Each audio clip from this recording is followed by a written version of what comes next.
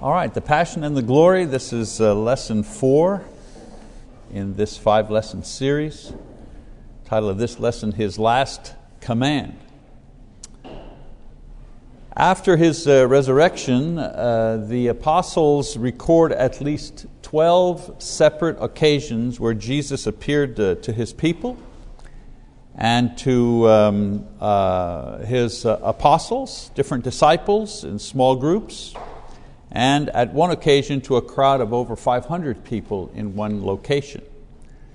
We know that during this time He ate with them, He taught them, He encouraged them, He prayed with them, had a lot of personal interaction, something you don't see when you hear stories of other religions, their holy men or their prophets. Usually this type of appearance doesn't occur. So many, over so long a period of time, so many people.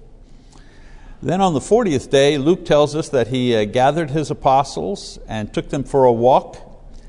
Luke 24:50, Acts 1:12.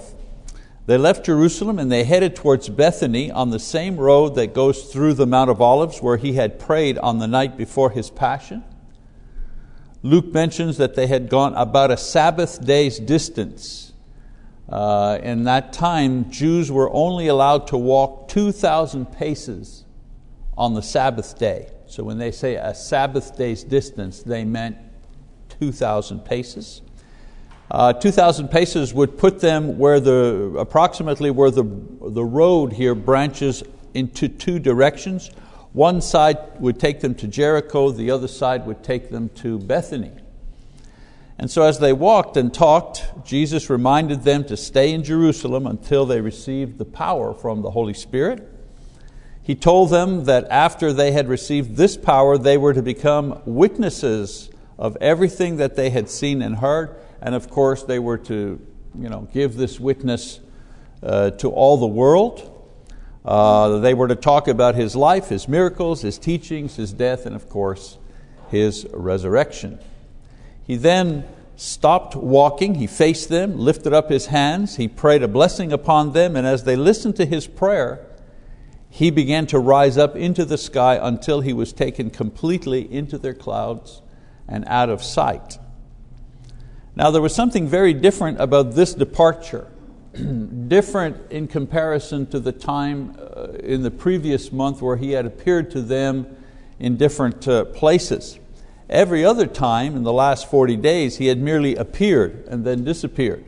This time, however, He visibly ascended into the sky until they could no longer see Him. Luke tells us in Acts chapter 1 verse 10 and 11 that as they looked, 2 men in white, we presume these are angels, told them to return to Jerusalem and wait for the power promised by Jesus, who would one day return from the heavens in the same way that He ascended. They said He will come back and descend in the same way. We read that passage in Acts chapter 1 verse 10 to 11.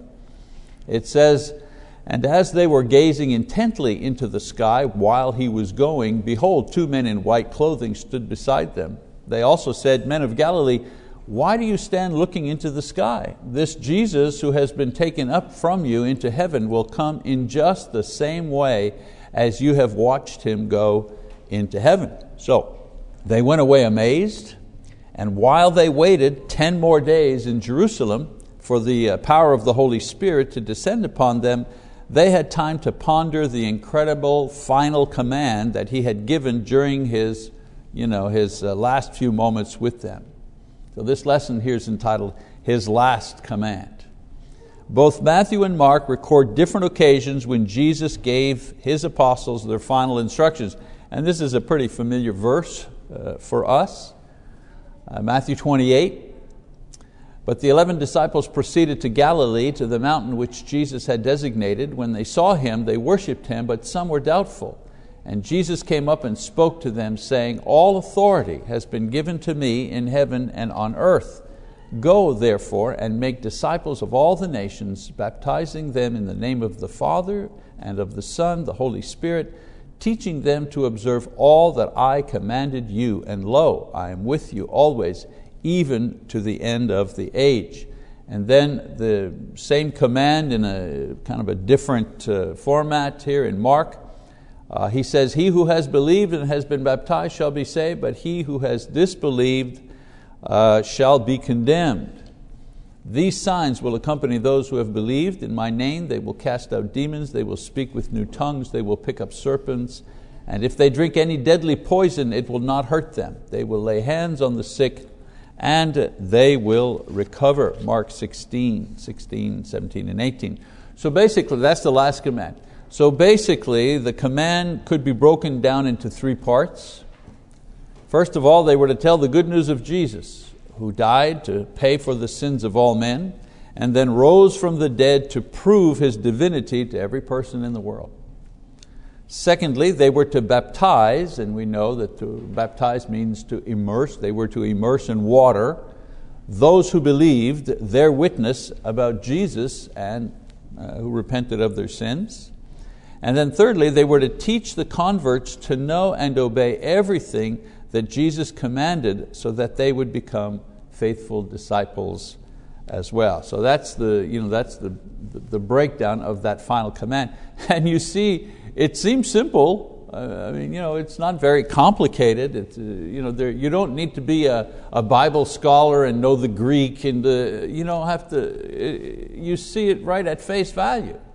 Preach the gospel, baptize repentant believers, teach them all the things that Jesus commanded. And yet in the modern religious world, especially in the world of, quote, Christianity, how many ways have people diverted from this very simple thing? The number one question on Bible Talk, the question that keeps coming back over and over again, and people all over the world ask this question, it's always about baptism. They always question, well, do we really need to be baptized? Or that's a Church of Christ thing, all the time. And yet, I don't know if He could have made it plainer than this. And yet, so many have managed to kind of change these basic things that He commanded. So this command and its execution was critical, because in carrying it out, the apostles would create a turning point for mankind in its relationship with God. When they began preaching the gospel, baptizing repentant believers and teaching them the way and the words of Christ, three things happened that had never happened before. For the first time in the history of mankind, there was absolute exclusivity in religion. Up until this time, all religions were inclusive. Until this time, religion was very much a cultural or a tribal thing. Each country had its religion and gods, and when countries merged through wars and alliances, so did their gods, so did their deities. When the Romans took over the Greeks, they simply Romanized the Greek gods. There was strength in numbers, and so the more gods you had, the better off you were. Jesus told them to preach only Him. He said, "All authority in heaven and on earth has been given unto me." Matthew 28. Peter boldly declared this fact to the religious leaders of his day. In Acts 4:12 he says, "And there is salvation in no one else, for there is no other name under heaven that has been given among men by which we must be saved." Again, such a clear statement. How can you confuse that? I've said many times before, you don't have to agree with this. You can reject this. You can say, "Oh, I don't believe this," or "I reject this," or that's not for me. You're free to do that all you want. But what you cannot do is say the Bible doesn't teach exclusivity. You can't say that. This one verse right here, you don't have to have 10 verses. This one verse spoken by Peter the apostle says, there is salvation in no one else. You can't twist that to mean something else. Okay? So this is the reason that the apostles were tortured and killed. Not that they preached about a mere religion. They had thousands of gods and religions in their day. They were martyred because they dared to say that Jesus Christ was the only way a person could come to God. That's what got people upset. Nothing has changed today. People may not like it, they may disagree with it, they may even reject it, but no one can deny that Jesus Christ demands exclusive loyalty to Himself, and that the Bible teaches that a person cannot be saved from hell by any other person or religion. 2,000 years later, people still hate this idea and anyone who preaches it. In our society, we're at the point in history where only two concepts in religion remain. One is inclusive, which is represented by those who espouse religious pluralism. This concept includes as valid all disciplines and all religions for the common good. Most churches and religions are going in this direction, as well as most educational systems. All religions are good. You're a Hindu? Great, good for you. You're a Muslim? Say, terrific. You Christians? Yeah, it's all big. It's all a big happy family. God's up here, and all the religions are down here, and they're all working their way up to the top. That's the modern theory.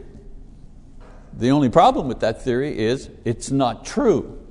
It's not true biblically. The Bible does not teach that.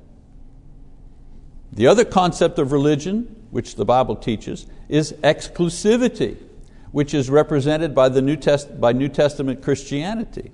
New Testament Christianity declares that there's only one way to God, and that's through Jesus Christ, no other way.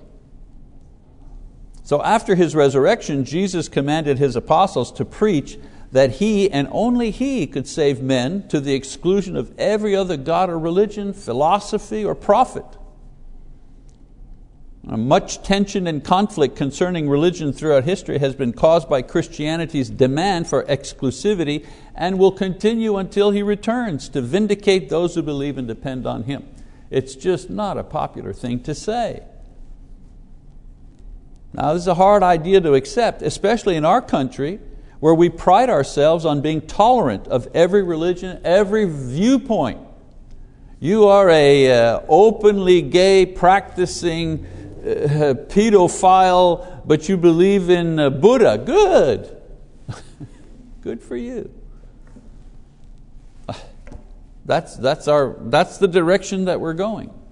We tolerate everything except exclusivity. Yeah, we don't tolerate that. So,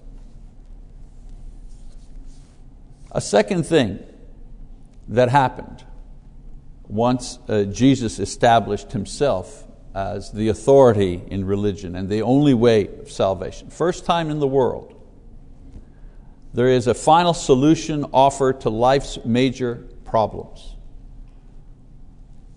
In Mark 16:15, Jesus commands the apostles to go preach the good news to all nations. Okay.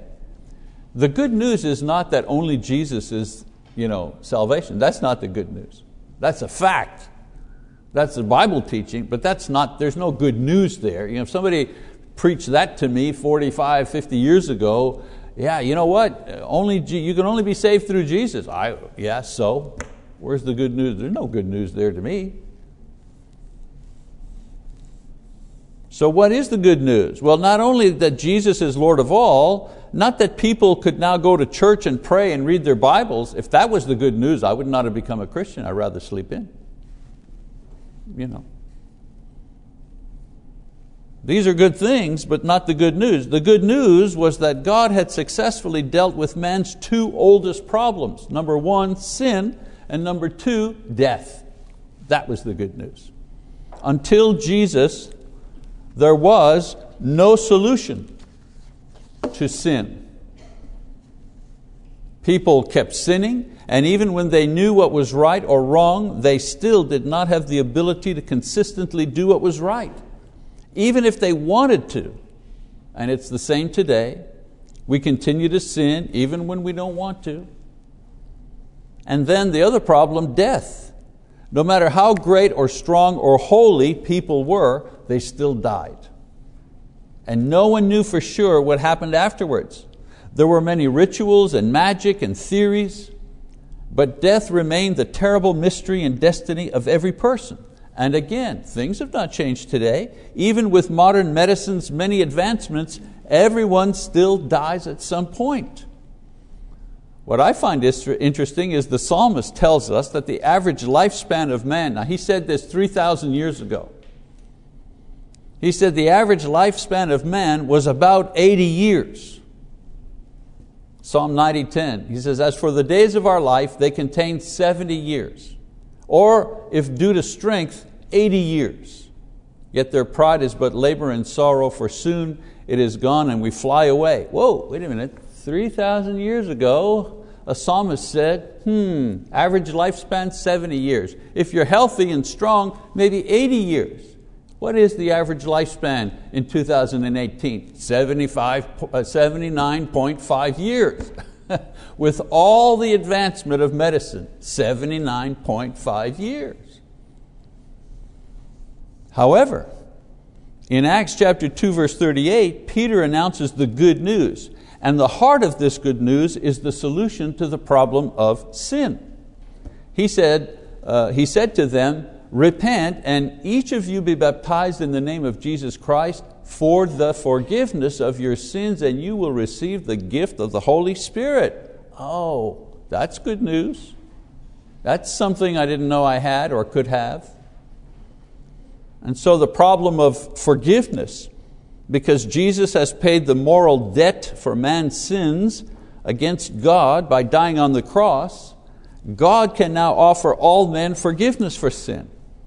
The final solution to man's imperfection, to his mistakes, to his disobedience, is God's loving forgiveness.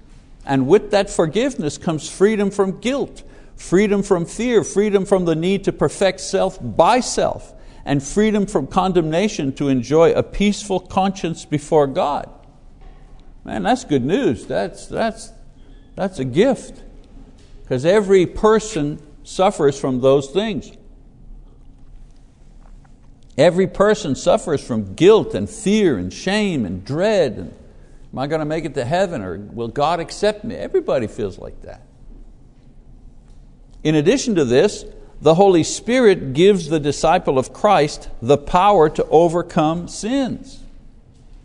Romans 8, he says, for if you are living in accordance to the flesh, you must die. Well, what is living in accordance to the flesh? Well, disbelief, sinfulness, my way, I do things my way. But if by the Spirit you're putting to death the deeds of the body, you will live. Well, what are the deeds of the body? Well, disbelief. So by the Spirit we continue to believe. We continue to hope. We continue to make an attempt to do what is right according to what God says. For all who are being led by the Spirit of God, these are the sons of God. Notice there's no mention here of being perfect. There's no mention here of complete victory. That comes later. He says if we're being led by the Spirit of God. How do I know I'm being led by the Spirit of God? Well, there's a struggle inside of me. That's how I know. I'm tempted to do something, whatever, something wrong. There's a pull there that says, no, don't do that. Do this over here. Let's try to do this. The Spirit's leading me. Sometimes I follow, sometimes I don't. But I know He's there because He's leading me. He's encouraging me. Okay? The Bible says if you're following the one who's leading you, you're fine. You're alive spiritually. And then the second problem, death. Jesus clearly announces the final solution to the problem of death, which every man had to suffer. In John 6, He says, this is the will of Him. That's the most comforting passage right there for me. This is the will of Him who sent me, that of all that He has given me, and who are the ones given to Him? Well, the ones who believe in Him. All right? That of all that He has given me, I lose nothing, but raise it up on the last day. Do you understand the passage? It is the will of God that we go to heaven. In other words, God wants you and me to go to heaven. We have this thought sometimes that we're hanging on to the cliff, heaven's up there, we're hanging on to the cliff, and God is there with His foot, get our fingers off of it. We have this idea that He's pushing us away. And it's the complete opposite. God wants us to go to heaven. He works everything for good. In Romans 8 where He says everything works for the good. What good? Not that we get a new car or we win the lottery. the good of us being to heaven. God works everything in our lives in such a way that will get us to heaven. Why? Because Jesus said, this is the will of God. He wants all those who believe in Jesus to go to heaven, and He works all things together in such a way to guarantee that we make it there. So we're not trying and He's pushing back against us. He's working with us. He wants us to go there. For this is the will of my Father, that everyone who believes or beholds the Son and believes in Him will have eternal life, and I myself will raise him up on the last day. This is the most reassuring passage in the New Testament. God wants us to be with Him in heaven. And so the other problem, death, is overcome by resurrection. Man could now see that death was real, but not final. That's the point. There was life after death, even eternal life. So in His final command, a resurrected man is telling His disciples to go and tell the entire world how God will forgive their sins and give them resurrection and eternal life after death. This was a message never heard or even imagined before. Even if you're not a believer, you can't help but know about Jesus in our society. Come on, there are churches on every street corner. We still live in a culture where Jesus is still a presence. Okay, you can't not know. You can't not know about Jesus and the good news. This is good news. The good news that after death we have resurrection. We have that promise. And who promised it to us? Somebody who actually rose from the dead themselves.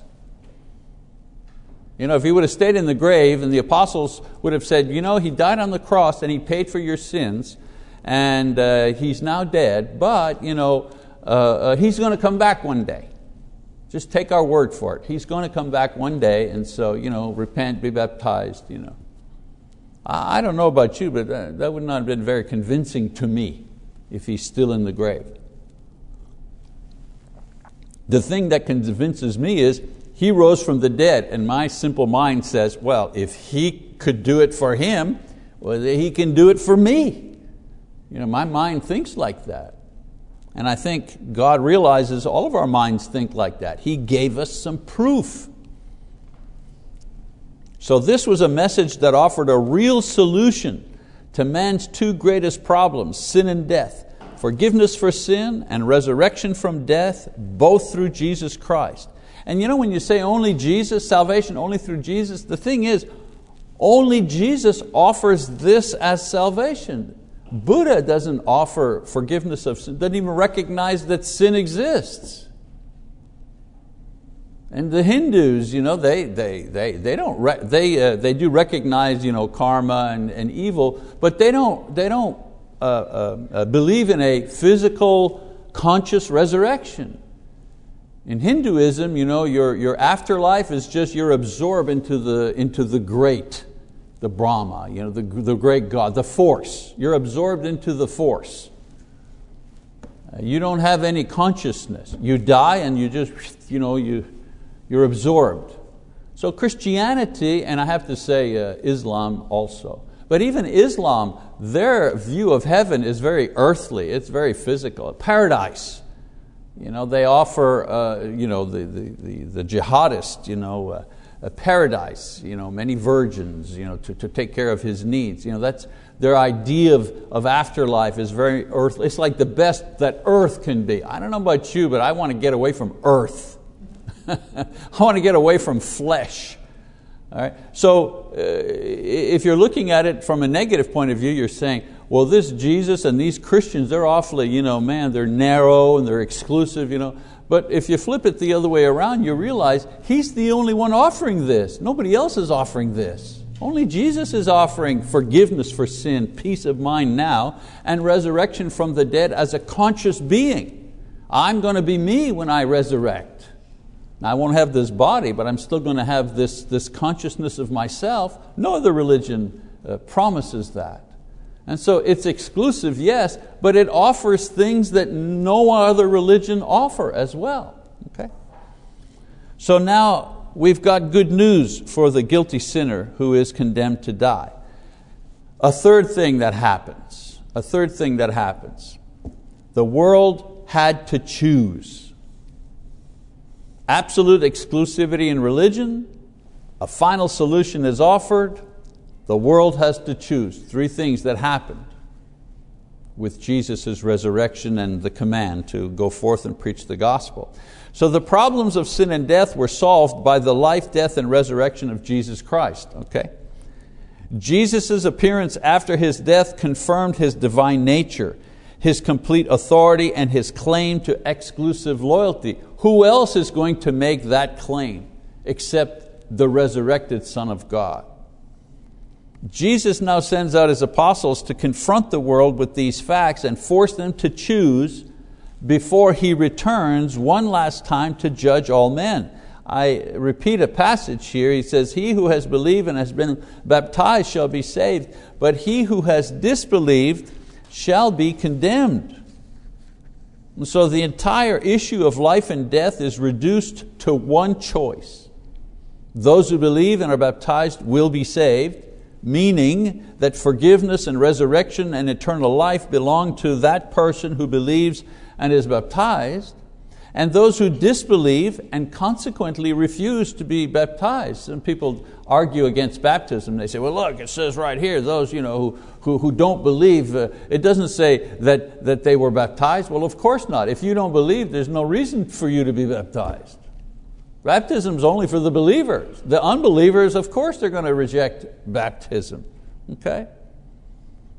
Those who disbelieve and consequently refuse baptism will be condemned, found guilty of sin, punished to an eternity of suffering, away from God.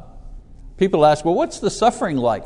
Well, I think that Jesus answers that. You're away from God. Whatever form of suffering that is, being away from God is suffering in itself. And so the choice is exclusive. It's one or the other. It's terrifying when you consider the options. It attacks my privacy and my sense of independence because you see, I don't want to choose. I want to just keep bumping along the way I am. I'm not committed to any God. I'm not committed to any religion. Nobody's going to tell me what to do. That's the way I'd like to be. But this choice right here, slaps me up the side of the head and says, you got to choose. It weighs 1,000,000 tons on my conscience until I answer it. It's demanding, it's urgent, it's offensive because it judges me.